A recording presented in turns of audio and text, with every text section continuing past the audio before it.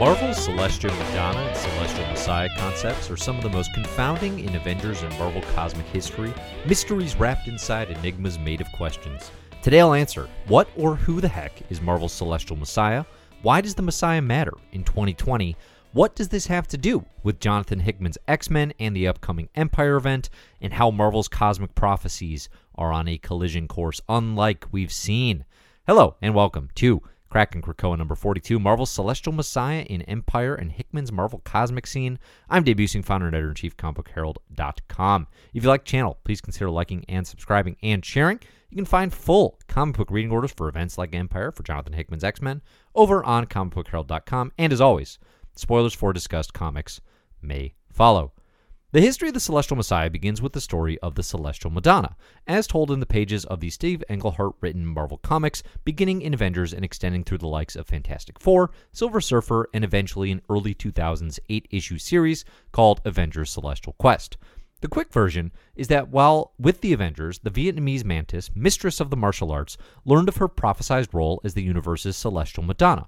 Although it was unknown to even Mantis until a ways into the saga, she had been trained by the Pre-Sapama, Kree pacifists loyal to the Katati, a plant-based alien race, in ways of telepathic empathy, making her the perfect human half of a Kotati human pregnancy. That's right, all this builds to Mantis marrying and sleeping with a tree. So yes, it's important right off the bat to accept that the basis for basically everything I'll be talking about today is tree sex.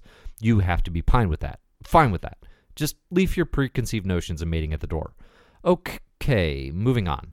The original Celestial Madonna saga runs through 8 issues of the core Avengers series, plus 3 giant-size specials from 1974 through 1975. I'll include the exact reading order in the show notes.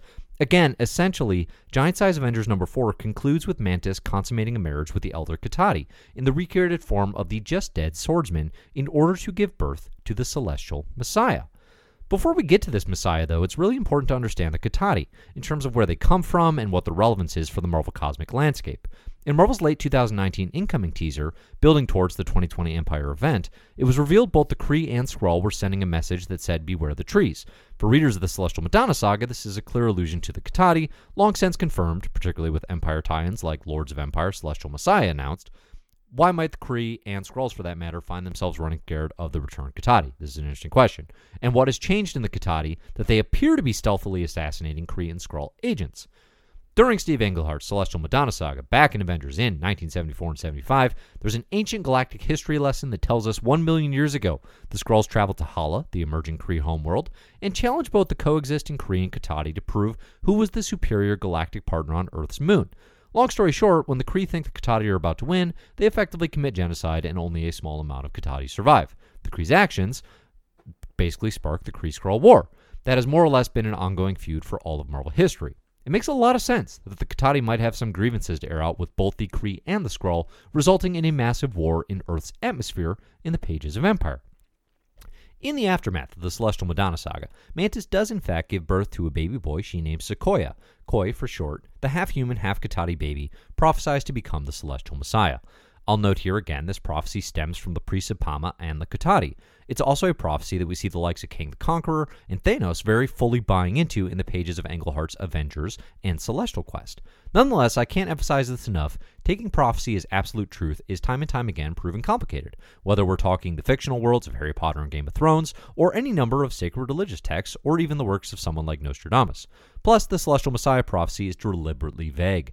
It promises a quote-unquote perfect child who is destined to change the universe. But that can mean plenty of things.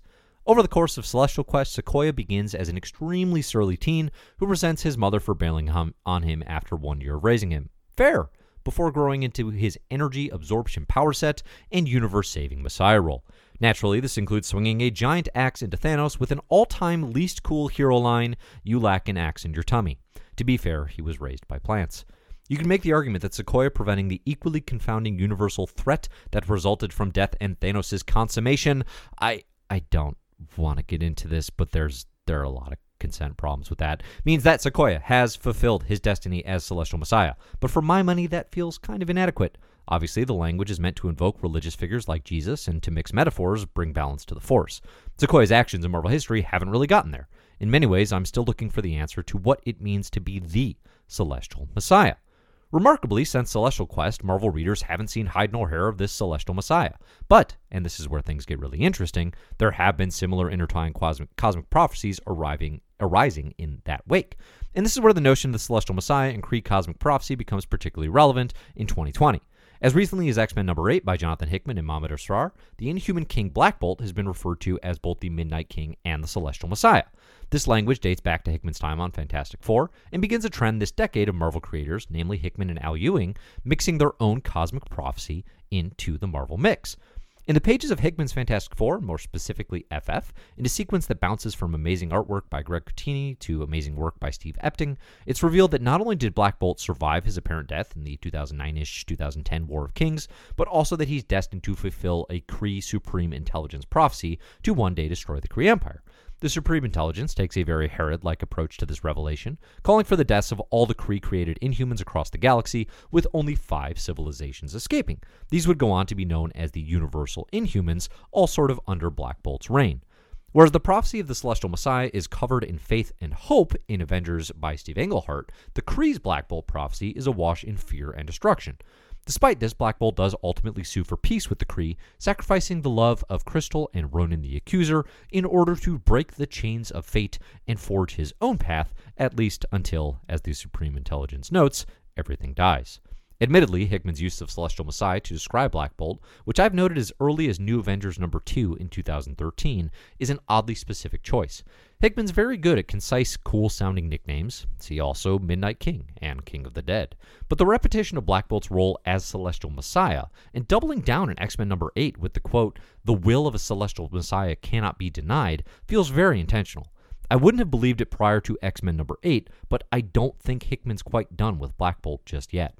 I also think the phrasing of a Celestial Messiah suggests a more interesting take on the original Celestial Madonna saga. You have the Priests of Pama foretelling their Messiah, you have the Supreme Intelligence / Kree Empire foretelling their own, and then you'll have the third that we're about to look into.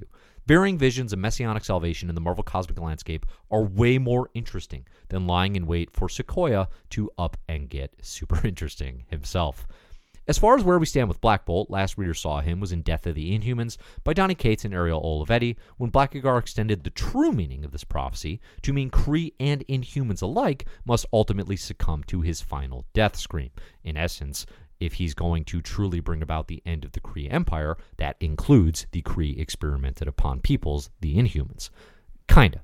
The royal family of the Inhumans does seem to escape with their lives at the end of Death of the Inhumans, although what they're up to since that time, which I believe the series ended in 2017, is a mystery, awaiting the right moment, perhaps that moment coming in the pages of Empire. As teased, the third major cosmic prophecy comes from Al Ewing's time writing New Avengers, and clearly sets the stage for 2020's mega Marvel Empire event. Ewing created a collective of Kree-Skrull hybrid peoples known as the Knights of the Infinite, who are working to fulfill the prophecy that one day the heir / reincarnation of the first Kree-Skrull combo platter, Dorek Supreme, will bring the ultimate alliance to the galaxy. According to the Knights of the Infinite, this individual is the longtime Young Avenger, Teddy Altman, aka Hulkling.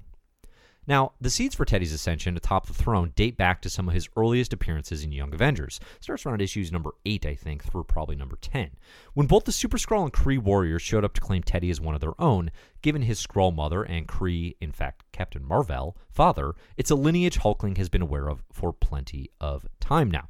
And although he's not quite ready to take on the role in New Avengers, written by Ewing, by the time the Knights of the Infinite call again, presumably, in 2019's Incoming, Hulkling packs up his Star Sword, is called Excalibur, which is awesome and only he can wield, and hits the road to kick off Empire.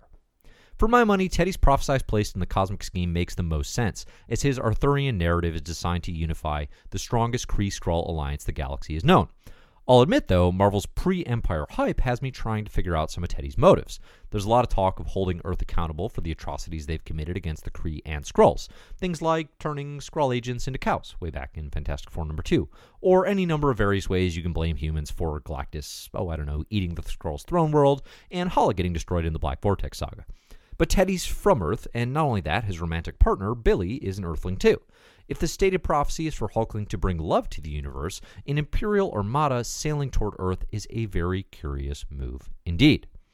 As we approach Empire, in May 2020. We have 2 of the known Celestial Messiah figures definitely included in the event. That would be Hulkling and Sequoia. And my prediction is we're in for a surprise inclusion of the 3rd, Black Bolt in the Empire X-Men tie-in series, especially since we're talking comics taking place in the blue area of the moon, the longtime home of the Inhumans. It'll be fascinating to see how these mythologies collide and unfold over the next several months, and to see how years, often decades in the making seeds, can pay off in the hands of Al Ewing, Dan Slott, Valerio Schiti, and many, many others. For one final wild theory, all this talk of Celestial Messiahs does not outwardly appear to have direct connection to Marvel's known Celestials, as created by Jack Kirby. It's very literal wordplay, but I'd love to see the concept actually work in the Celestials, which both Hickman and Ewing have played with in their various Marvel Cosmic stories. I especially like the idea that true Celestial Messiah should be capable of saving all life from the coming of the Celestial Judgment, as promised in the year 2026.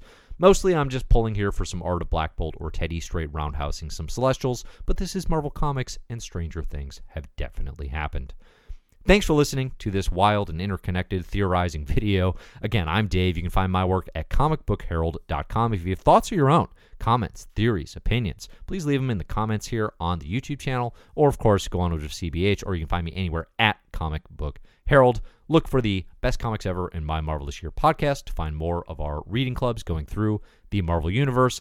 And as always, if you just want to talk comics, I would love it if you would reach out and share some of your thoughts. Always super fun. So, thanks everybody for listening, and as always, enjoy the comics.